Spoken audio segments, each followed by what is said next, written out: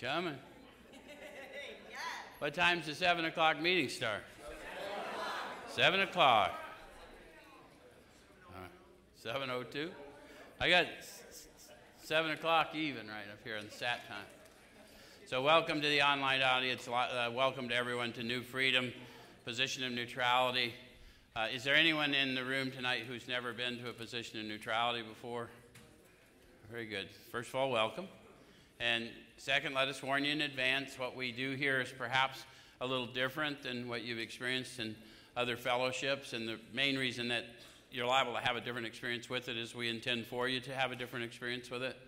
So what we do, we've been doing for lots of years, take a look at the suggested instruction for a step or so a week directly out of this book, and we use this book in 12-step recovery. Why? Yeah, the process described by the authors of this book has been proven to work for addicts of the hopeless variety, addicts to alcohol and other substances. So what we do here, although it may look like I'm telling you what the book says, that's not what I'm trying to do. I'm trying to show you how I find my experience in it and encourage you to have your experience with it. I don't want you letting me read this book for you, because then you're giving me the power to think for you. That would not be good. But I'm going to show you how I find my experience, and if you relate to it, we'll share a spiritual experience in here tonight, because that's the whole point. We would teach you to talk to you about the power we call God without giving you a demonstration. And you may wonder why me knowing that you're having an experience and sharing with you that I know indicates this power we call God, but we have to take some things on faith. And one of the things the authors declare is there is one who has all power, that one is. So if you're feeling something and I know, then did we not demonstrate oneness? Right? So this is a process of coming to believe in something tangible, okay? So tonight we're in 12, so we're liable to experience some highs and some lows, but we definitely will have some experiences, right? And we're in chapter 7 of your book, if you're reading along. And it's a chapter entitled Working with Others. And they start out with promises and conditions. See if you can identify some of the promises and conditions. It says, practical experience shows that nothing will so much ensure immunity from drinking as intensive work with other alcoholics. It works when other activities fail. Did any of you identify some promises there? Other activities will fail. He went right to the buzzkill, didn't he? So, intensive work with others ensures immunity. Would that be a good idea? How many of you have found yourself high when you didn't really intend for that to be the outcome? So some insurance of immunity might be a good thing in light of some of our lived experiences. To Sean's point, the authors indicate, this is the first 100, their experience with the first several thousand, that says their testimony, other activities fail. What other activities? Meetings, calling sponsors, although that is intensive work with others. So it would depend on how intensive you were working. All the things we hear in fellowship, in lieu of sitting down one with another, have a tendency to fail. That is the juice, the peer model, which many of you that are in here know that we're based on a peer model, right? You want to get well? Think of how to help your brother or sister. Okay? All right, so it says it works when other activities fail. This is our 12th suggestion. So the first part they gave us is not the 12th suggestion because this is the English language. This 12th suggestion follows now. We read that. That's the selfish reason I might want to do this, to ensure immunity, and other activities are going to fail.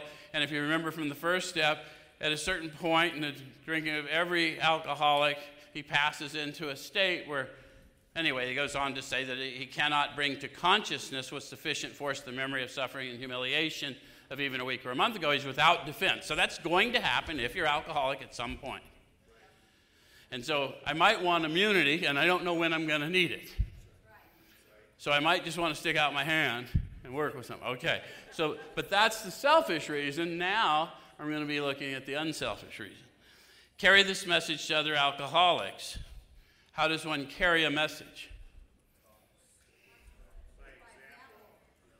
Right. I'm going to have to become a better man in order to carry this message, because it's a message of redemption. It's a message of being made new. Yeah? Okay? You can help when no one else can. You can secure their confidence when others fail. Remember, they are very ill. Life will take on new meaning. Catch the promise there? How many of you discovered that? You don't have to be here very long. Life better take on new meaning than what, right? Okay, to watch people recover, to see them help others, to watch loneliness vanish, to see a fellowship grow up about you, to have a host of friends. This is an experience you must not miss. We know you'll not want to miss it. I always like to call to people's attention. They say the words they mean the words they say. They told you about what you would see, but then they called it an experience, not a sight.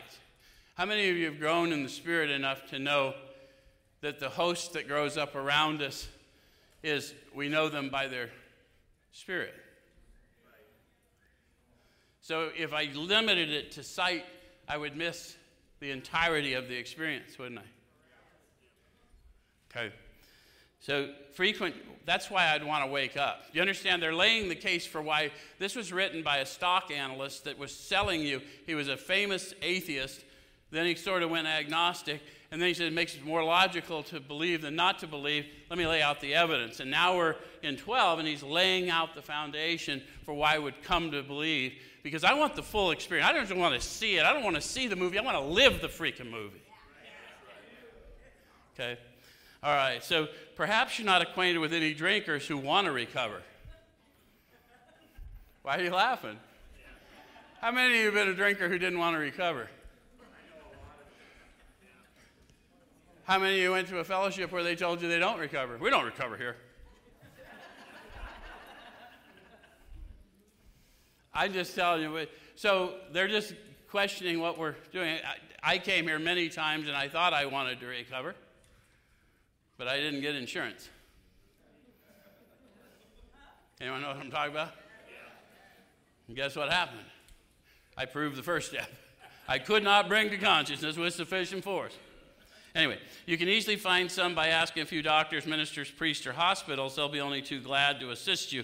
Don't start out as an evangelist or reformer. What's that look like? Hallelujah, brothers and sisters.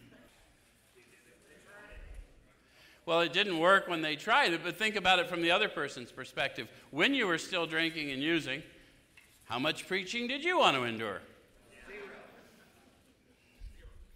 See, this is no longer about me. Self was the problem. I got to think how I would like to be approached if the roles were reversed. So this kind of behavior, if it was offensive to me in my cups, then why would I replicate that, right? That didn't mean I didn't experience it, but that experience was to benefit the people I was being prepared to meet. Okay? All right, so unfortunately a lot of prejudice exists. You'll be handicapped if you arouse it. So clearly they aroused it, and they're just warning us, right? Ministers and doctors are competent, and you can learn much from them if you wish, but it happens that because of your own drinking experience, you can be uniquely useful to other alcoholics. Why? How many of you got out there in your addiction and you just behaved incomprehensibly, even to you, and people were demanding an explanation you did not have? And then you made shit up because they seemed so insistent. But if we know who we are, armed with the facts about, I know you don't fucking know.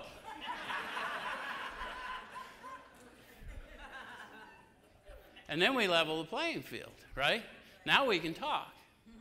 All right. So cooperate, never criticize. To be helpful is our only aim.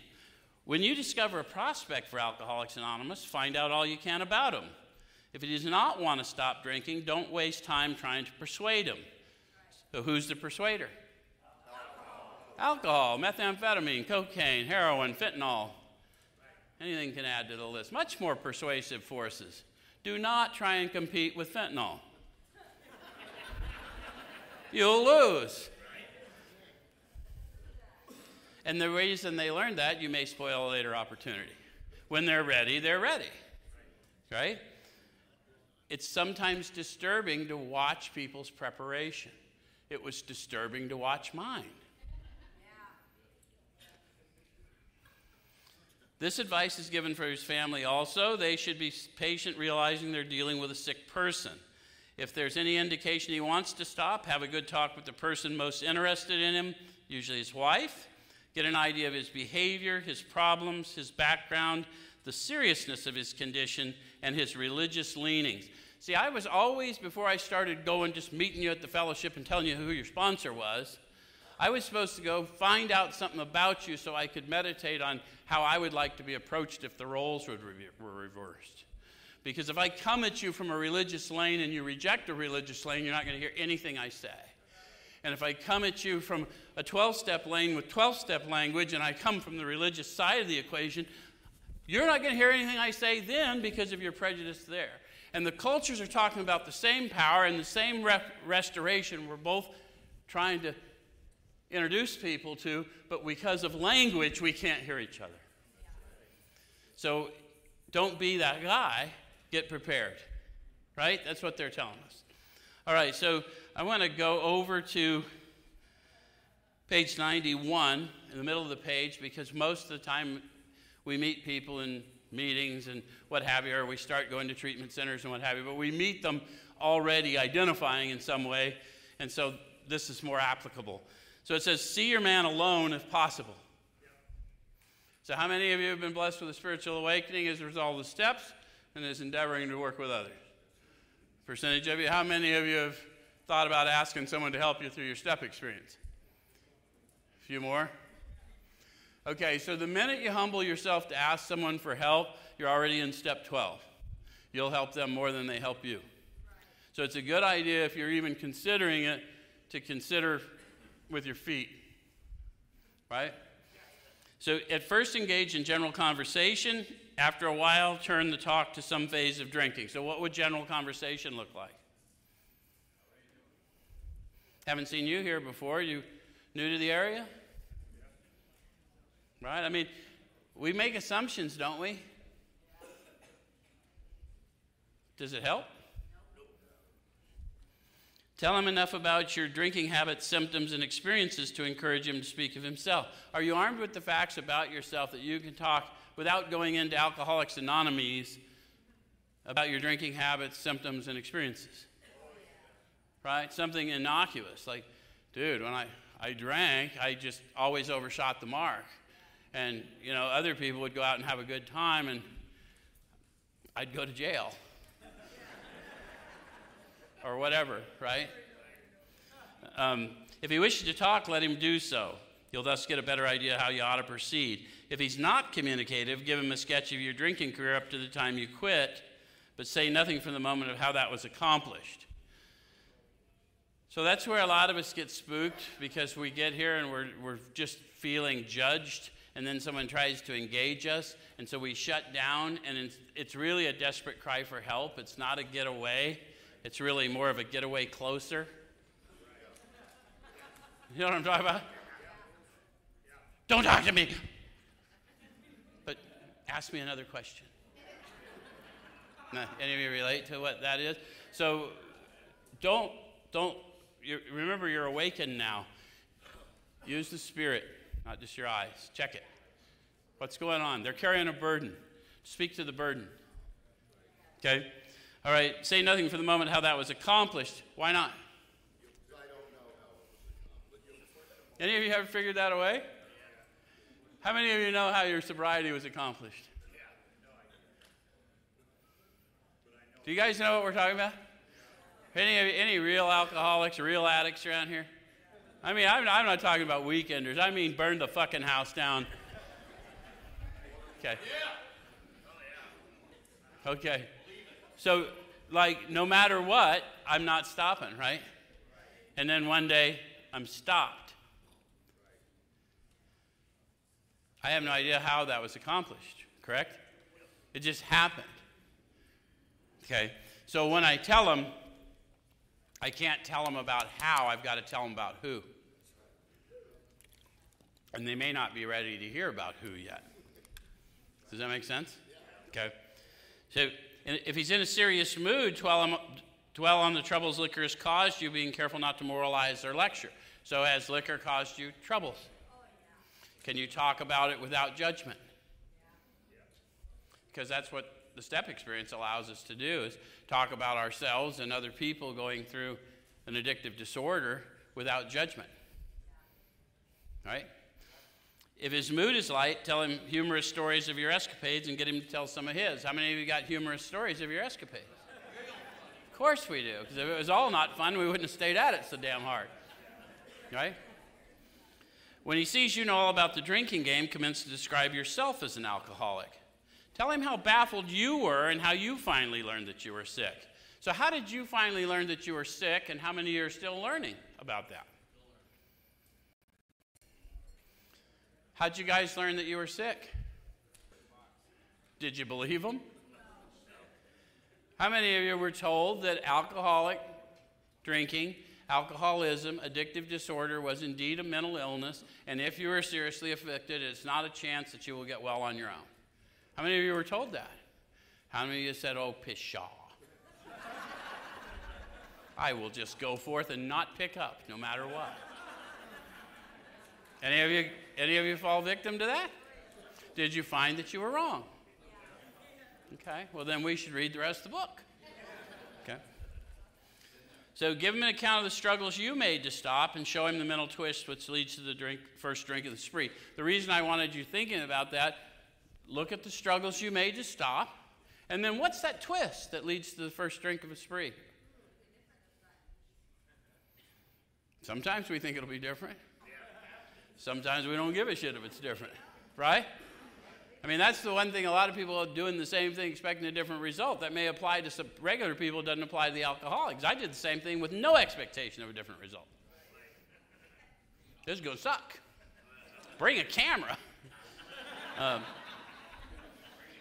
Show him the mental twist which leads to the first drink of a spree. We suggest you do this as we've done on the chapter on alcoholism. They say if he's alcoholic, he'll understand you at once. He'll match your mental inconsistencies with some of his own. So here's what we're going to do. We've got full disclosure. We're going to do some self-diagnosis, and you might catch alcoholism.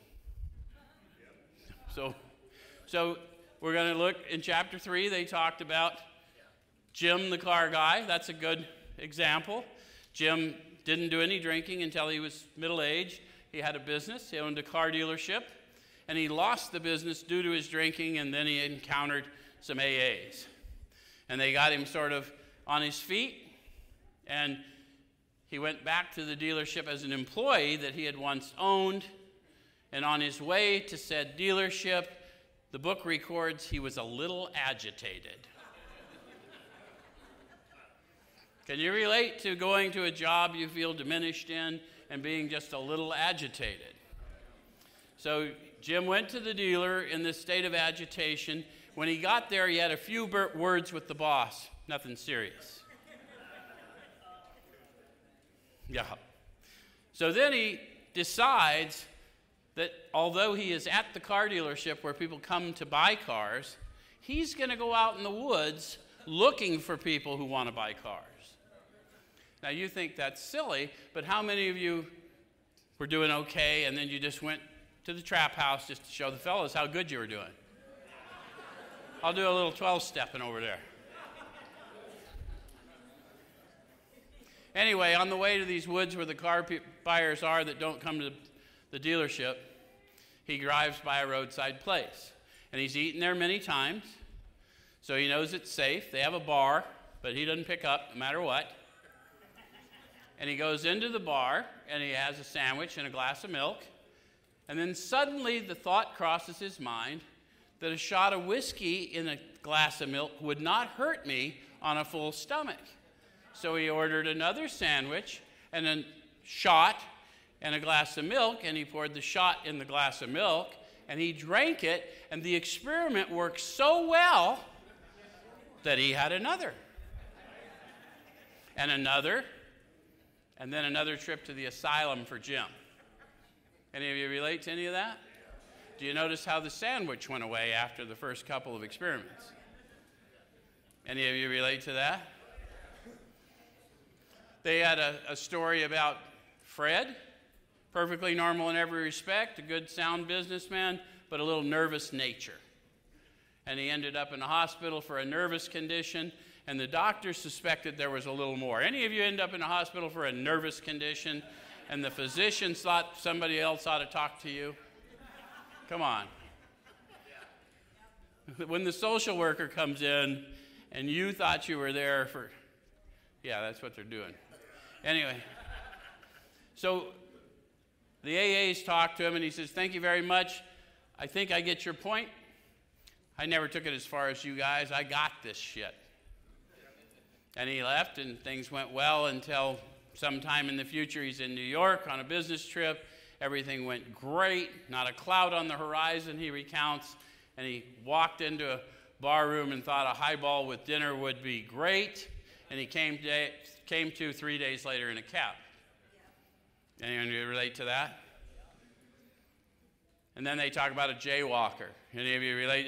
That seems like a silly story unless you're a drunk or an addict. Oh, this is going to kill me. Let's see how creative we can be.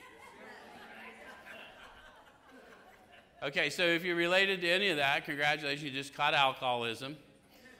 And that's what we're doing. We're fishing with their stories, right? Okay. So if you're satisfied that he's a real alcoholic, begin to dwell on the hopeless feature of the malady. So how would I be satisfied? 2:23, they talk about the real alcoholic as he differentiates from the hard drinker or the moderate drinker, right? Yeah, I mean, really the one symptom is once they put it in their body, do they experience the phenomenon of craving? How many of you have had any drinkers in here? Okay. Have you had the experience of drinking and feeling energized by, see that's a sedative. So that's an abnormal reaction to a sedative. And that's what the doctor's talking about when he says allergy. We have an abnormal reaction to, right? Because he didn't really know what else to call it. So he says, it may be the manifestation. But where's my opiate addicts? You guys are the classic example, right? When you're high, people think you're good. You're up doing your chores. And when you're out, they're like, oh, look at him. Right? Completely opposite. A powerful sedative. But we're out sweeping the driveway. So if you're satisfied that he's a real alcoholic, begin to dwell on the hopeless feature of the malady. So the hopeless feature of the malady is the condition you have is both body and mind. And if we don't empower the spirit, you will not overcome, by our experience, right? Show him from your own experience how the queer mental condition surrounding the first drink prevents normal functioning of the willpower. So if you've done your steps, you'll know what that is. Right? You always analyze the last relapse, probably, if you're working with someone that knows how to help you. But if you can analyze what happened, or if you just analyze a series of what happened. How many of you had some clean time and then went off? How many of you have analyzed what happened leading up to it? So you know the queer mental twist that led, right? And maybe that twist took place 2 days before. You were already running around restless, irritable, discontent. Yes? Because the doctor warned us they'll be restless, irritable, and discontented unless they can again experience that sense of ease and comfort that comes at once by taking a few drinks. Right? Okay. So don't at this stage refer to this book unless he's seen it and wishes to discuss it, and be careful not to brand him an alcoholic. Let him draw his own conclusion. If he sticks to the idea that he can still control his drinking, tell him possibly he can, if he's not too alcoholic. So if some people think we're throwing them under the bus, but no one wants to be told they're not alcoholic enough. I promise you. If you tell them, I've done it to guys. I had a guy that got sober on Christmas Eve. I go, you can't possibly be a real alcoholic. You should have made it at least to New Year's, you wuss.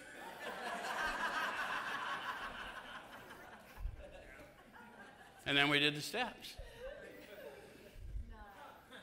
Because possibly he could if he's not too alcoholic, right? But insists that if he's severely afflicted, there may be little chance he can recover by himself. Who knows that better than us? How many of you tried every method you knew? How many of you had people that you dearly loved said, if you love me, you'd stop? And you loved them.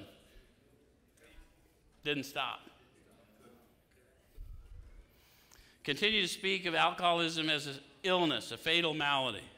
Talk about the conditions of body and mind which accompany it. See, guys, if we won't talk to them about the illness of mind and body, they don't believe the doctor and they don't believe anyone else, but we are people redeemed from that condition. We're the only ones that can talk to them about it, and we don't want to.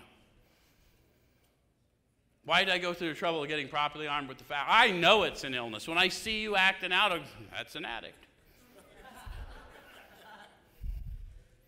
Right? But we don't want to say it either. It's a disease. You ain't going to not pick up no matter what. Try that with diarrhea. Stand back and tell me how that works. Don't crap no matter what, Sean.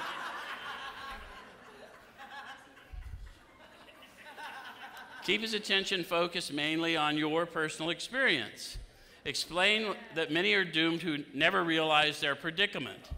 Doctors are rightly loath to tell alcoholic patients the whole story unless it'll serve some good purpose, but you may talk to them about the hopelessness of alcoholism because you offer a solution.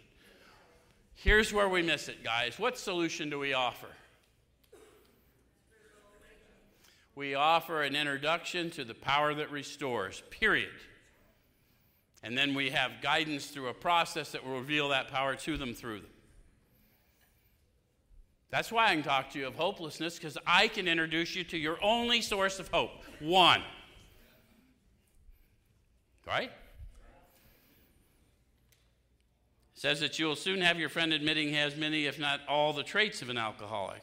If his own doctor is willing to tell him that he's alcoholic, so much the better. Even though your protege may not have entirely admitted his condition, he's become very curious to know how you got well. Have you ever had that happen to you? It's like, this dude was a wreck. Come on, give me the deets, man. Right? Okay.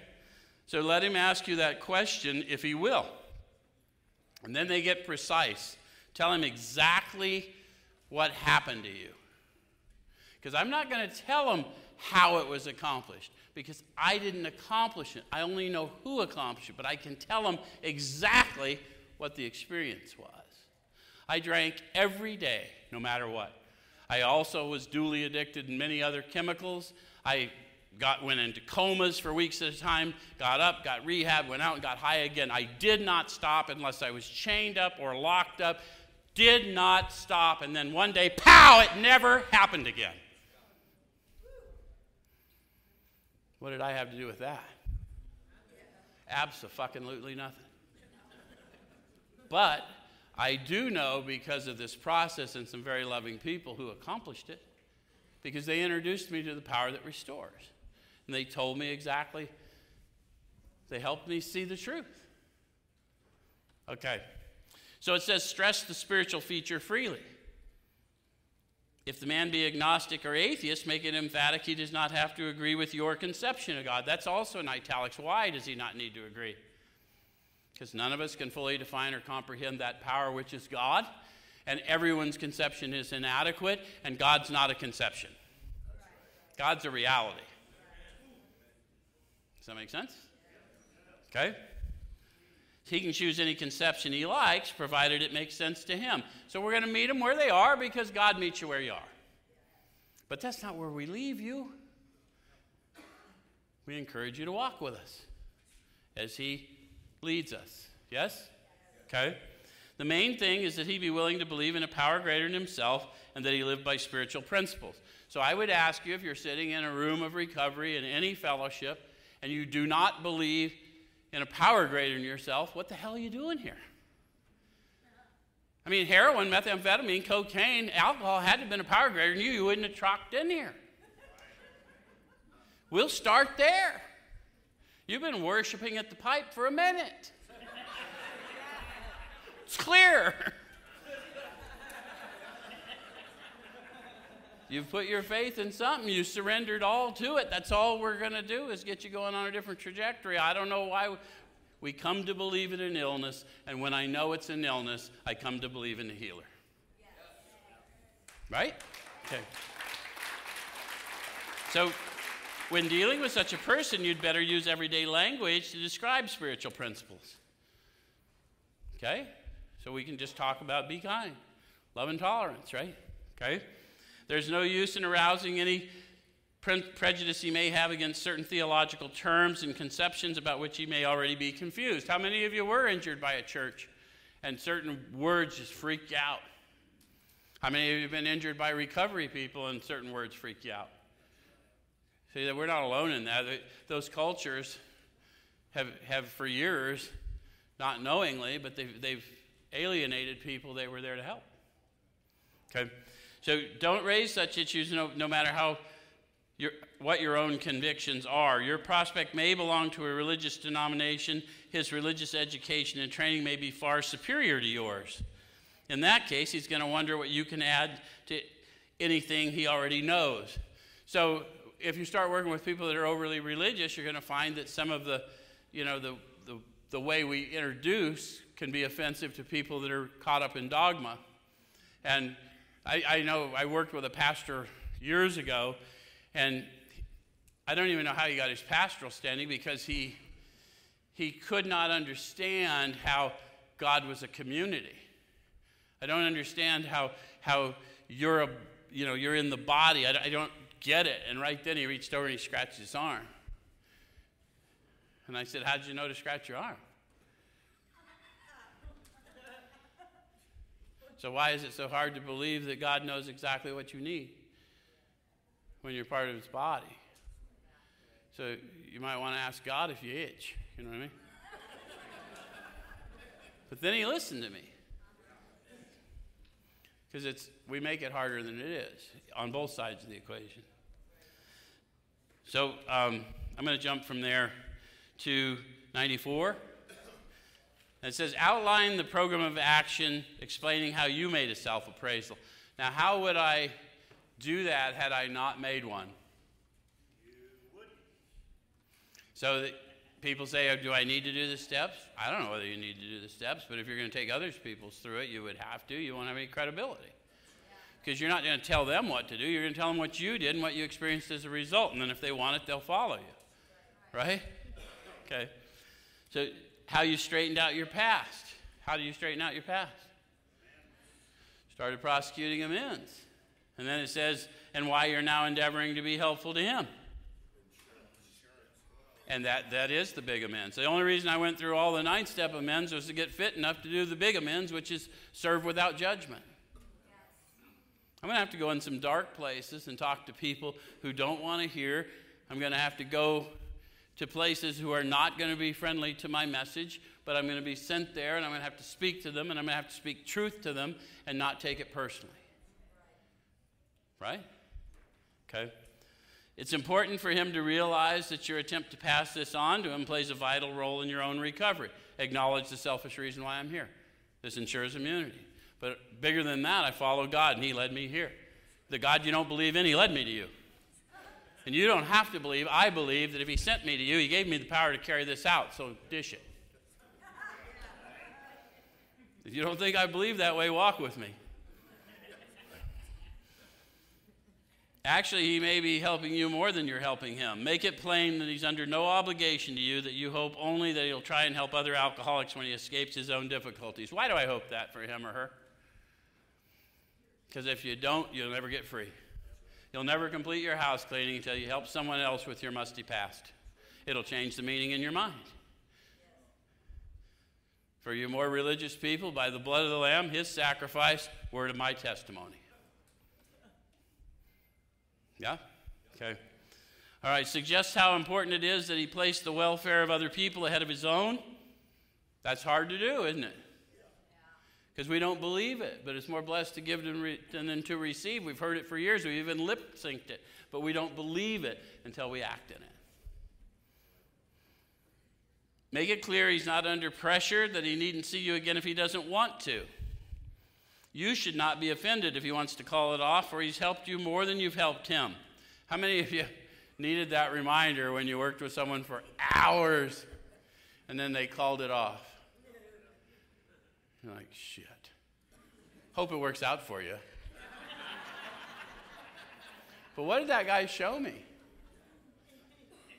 he showed me pride. He showed me ego. He showed me attached to an outcome I couldn't possibly produce. I couldn't produce it for me, and now I think I'm empowered to produce it for him. Any of you been victimized by that delusion? There is a power flowing through me, and I may be led to a healing, and they may be healed, and I may be an instrument of that healing, but the glove never gets credit for the surgery.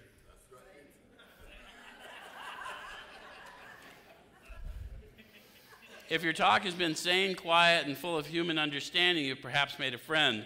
Maybe you've disturbed him about the question of alcoholism. This is all to the good. The more hopeless he feels, the better. He'll be more likely to follow your suggestions. How many of you remember those early days of desperation? It's like, man, just tell me where to be and what to do. I feel like shit, but let's do it anyway. Right? Because we got to get busy right away. Your candidate may give reasons why he need not follow all of the program. What's the program? The program's in the book, the fellowship's in the room. And we message that, and then people get confused. The program's got nothing to do with how many meetings you make.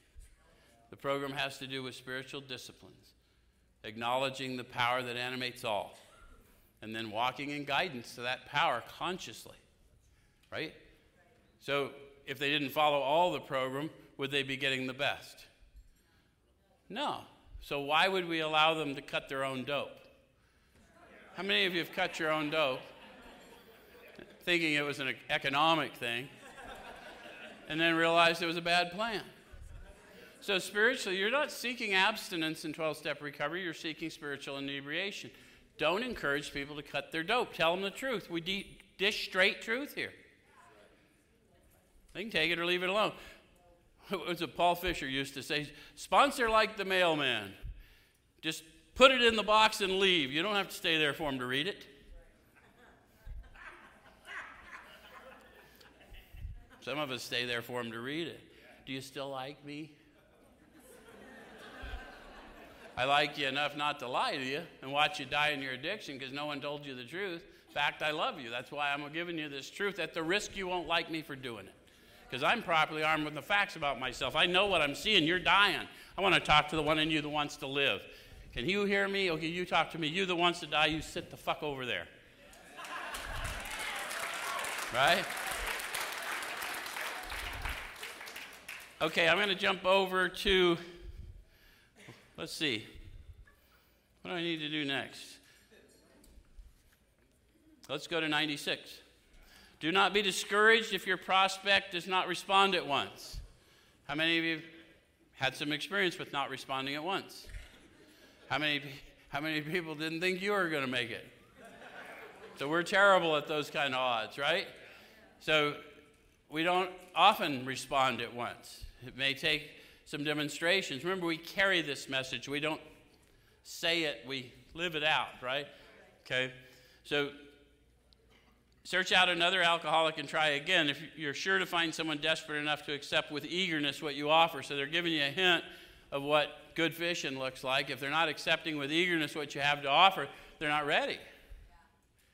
That doesn't mean you don't talk to them, you don't show them kindness, but that's not the one that's ready for a program experience, yeah?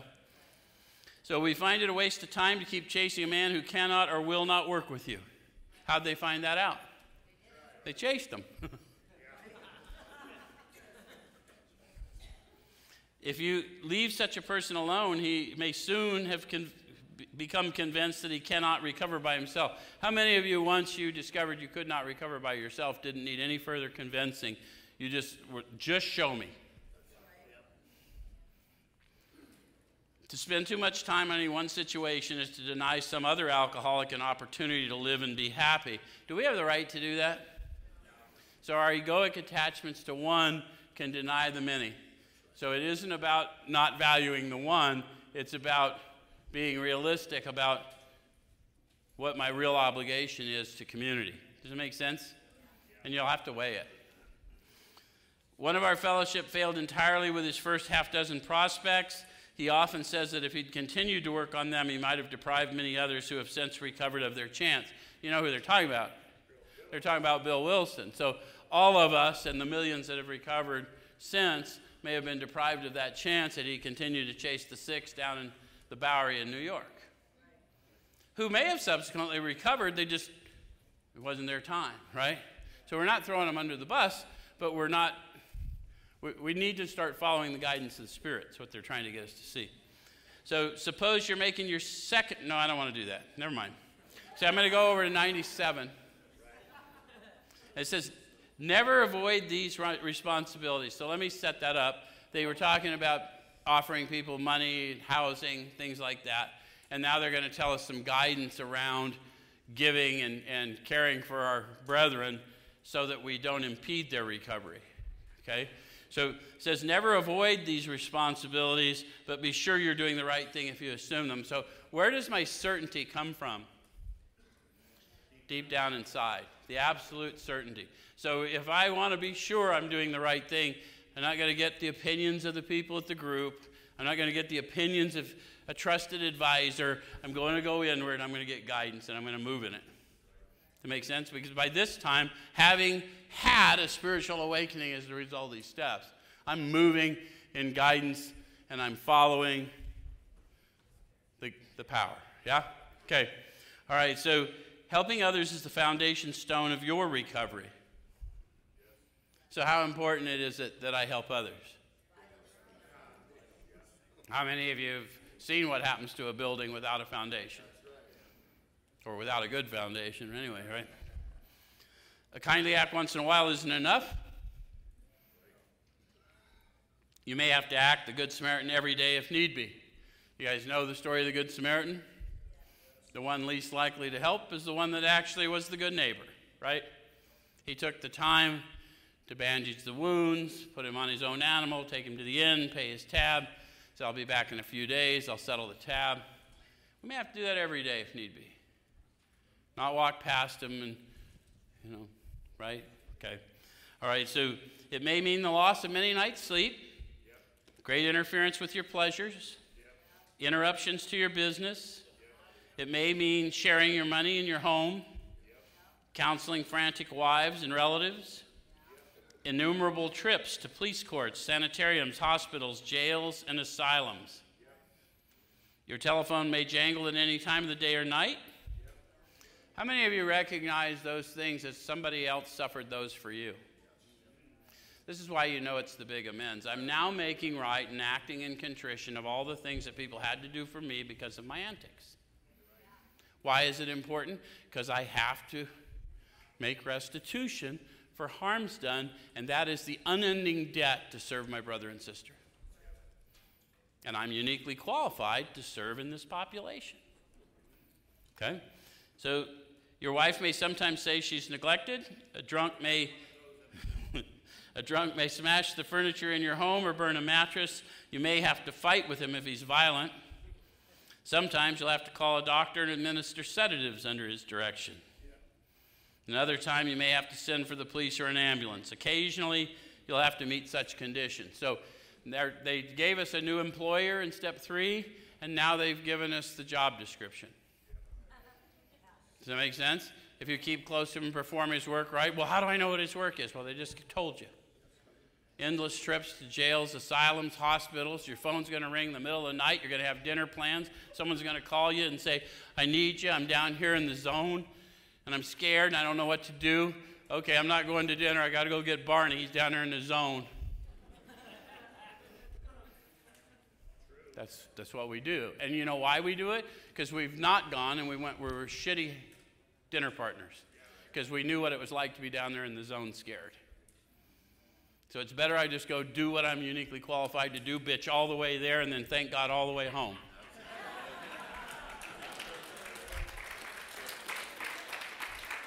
All right? My sponsor was an asshole. He told me those were the 12-step promises.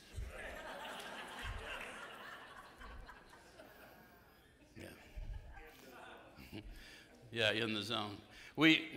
Dude, I really do know what it's like to be in the zone and scared. We seldom allow an alcoholic to live in our homes for a long time. It's not good for him. It sometimes creates serious complications in the family. I'm going to jump from there to 98. Last week we looked at growing in understanding and effectiveness, and I promised you by the 12th step we'd show you what we're growing in understanding and effectiveness of. So here we are in step 12, and they're saying on page 98, it's not the matter of giving that's in question. So we give to everyone who asks, but not necessarily what they ask. Right? So it's not the matter of giving that's in question, but when and how to give. And you're only going to know that from the Spirit. It's not going to come from someone's opinion of whether homeless people are less human somehow, or some of the silliness we hear. I are a homeless person, and I are a business owner. I are a hopeless dope fiend, and I am a treatment professional. Because that's the power of restoration. That's what's available to us.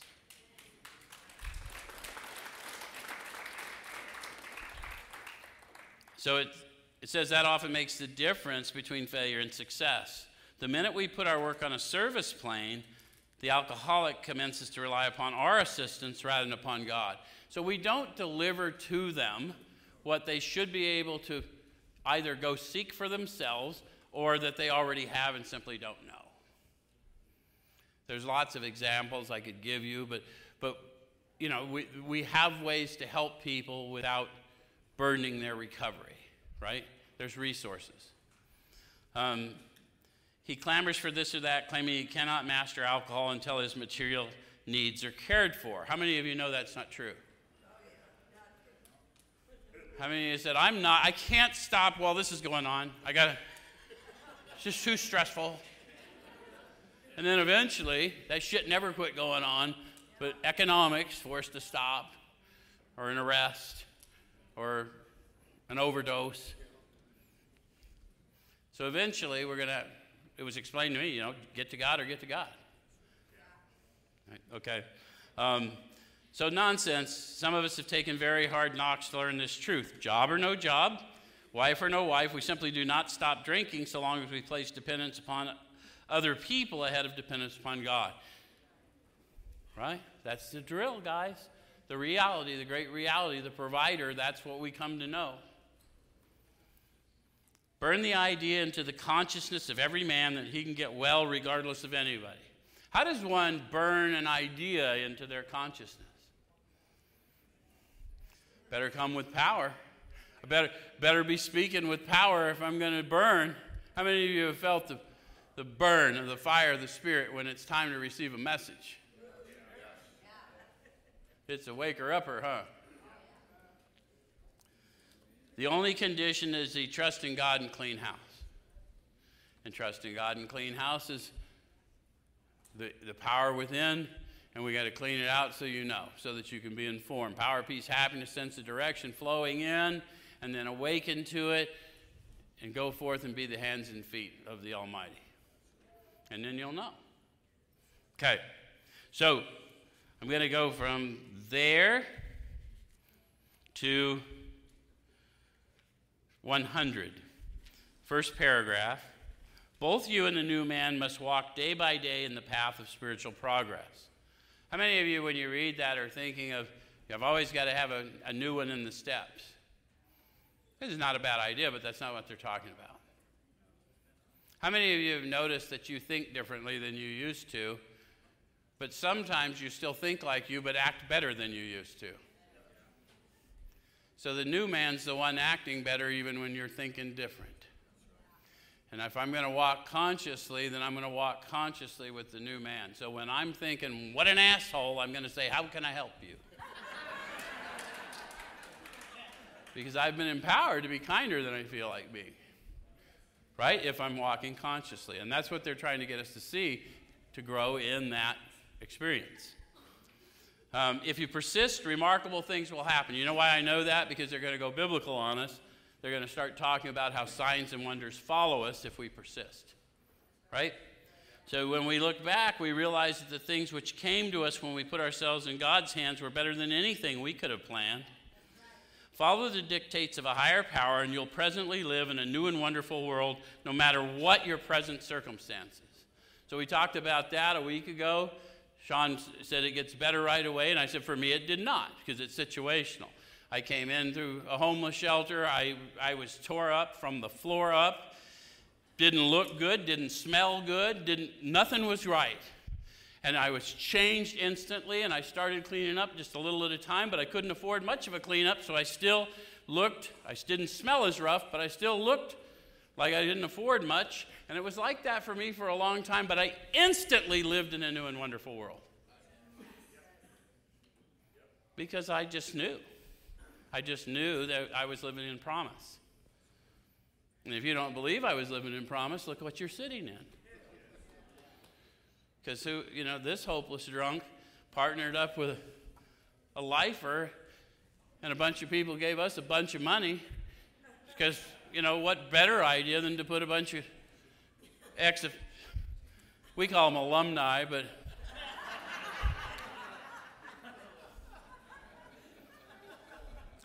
if you don't believe in miracles, hang around here. Okay. So, let's see what we got to look at next. Okay, I'm going to go down to the bottom of that page. Assuming that you're spiritually fit. So how would you make an assumption you were spiritually fit? Yeah.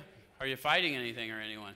Right? This is an idea of observing without judgment and walking and healing and doing whatever is indicated, right?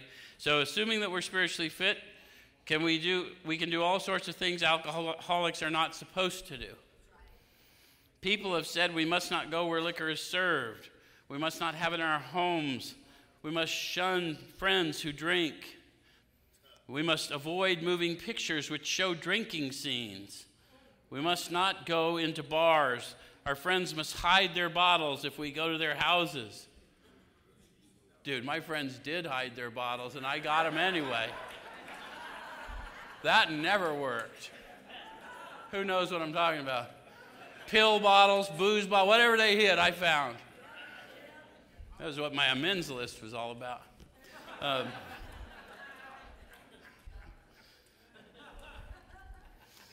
We mustn't think or be reminded about alcohol at all. Our experience shows this is not necessarily so. So, look, if you're troubled, don't go. But they're talking about we got to outgrow that, because if I don't outgrow it, I still have an alcoholic mind, and I have no safe space, right? So we meet these conditions every day. An alcoholic who cannot meet them still has an alcoholic mind. So I didn't make that up. So when people are freaking, we need to say, look, man, you need a step experience. We need to help you encounter power. So there's something the matter with his spiritual status. His only chance for sobriety would be someplace like the Greenland ice cap, and even there an Eskimo might turn up with a bottle of scotch and ruin the whole thing. How many of you found substances in places where there weren't supposed to be substances? So we know that shit's true. We will find it if we still have that mindset. Ask any woman who has sent her husband distant places on the theory he would escape the alcohol problem. So I'm going to read what they say. In our belief, any scheme of combating alcoholism which proposes to shield the sick man from temptation is doomed to failure. Now, that's not to say that we won't put you in a safe environment for a short period of time, get you some tools, take a look at your traumas, see if we can get you through a step experience, and then send you out in the world. But what we're saying, if the best plan you got is don't pick up no matter what, and you belong here, that's not a good plan. Not because I said so, but because it's been proven for years. It's in this book, and everyone here that's ever tried that plan knows not a good plan. If the alcoholic tries to shield himself, he may succeed for a time. How many of you succeeded for a time? But he usually winds up with a bigger explosion than ever. Any of you have that happen yet? We have tried these methods. These attempts to do the impossible have always failed. So our rule is to avoid a place where there is drinking, or not to avoid a place where there's drinking if we have a legitimate reason for being there. So it's just about getting honest with yourself. Do you have a legitimate reason to be there or not? And if you don't go. And if you do, go, right? That includes bars, nightclubs, dances, receptions, weddings, even plain ordinary whoopee parties. I've never been to a whoopee party that I'm aware of, but drinking does complicate. I'm not sure what a whoopee party is. And I may have been to one, but it wouldn't be that uncommon that I would not remember. To a person who has had the experience with an alcoholic, this may seem like tempting providence, but it isn't. Right? If you're spiritually fit, you can go wherever you got to go to do whatever you got to do. Check with the Spirit and go or don't go. You'll note that we made an important qualification. Therefore, ask yourself on each occasion, have I any good social, business, or personal reason for going to this place? Or am I expecting to steal a little vicarious pleasure from the atmosphere of such places? If you can answer these questions satisfactorily, you need to have no apprehension. Notice how they're talking to you about talking to the power in you and making your decisions. Don't go talking to other people. That's fellowship stuff. To your own self be true. Get the guidance from the Spirit. Sometimes you'll be called in the Spirit to go places. Everyone will tell you, that's crazy, dude, don't go. But you got to follow the Spirit. Okay, but be sure you're on solid spiritual ground before you start, and what your motive is in going is thoroughly good. Do not think of what you'll get out of the occasion. Think of what you can bring to it. If you're shaky, you'd better work with another alcoholic instead. And I'm going to get down in the middle of that page, a little further down. It says, your job now is to be at the place where you may be of maximum helpfulness to others. So wherever that place is that others may fear to go, empowered by the Spirit, you're going to be fine. And this is what they say here. Never hesitate to go anywhere if you can be helpful. You should not hesitate to visit the most sordid spot on earth on such an errand. 12th Avenue and Madison. May not be the most sordid, but it's one of them, right? It's on the Big Ten. Keep on the firing line of life with these motives, and God will keep you unharmed. I'd suggest to you, if you're going to claim a promise from AA, claim that one. Keep on the firing line. We need some soldiers in the front lines fighting with the fists of their mind, not the fists of the flesh. And let's go reclaim the people lost in addiction, because no one's better at it than us. See you next week.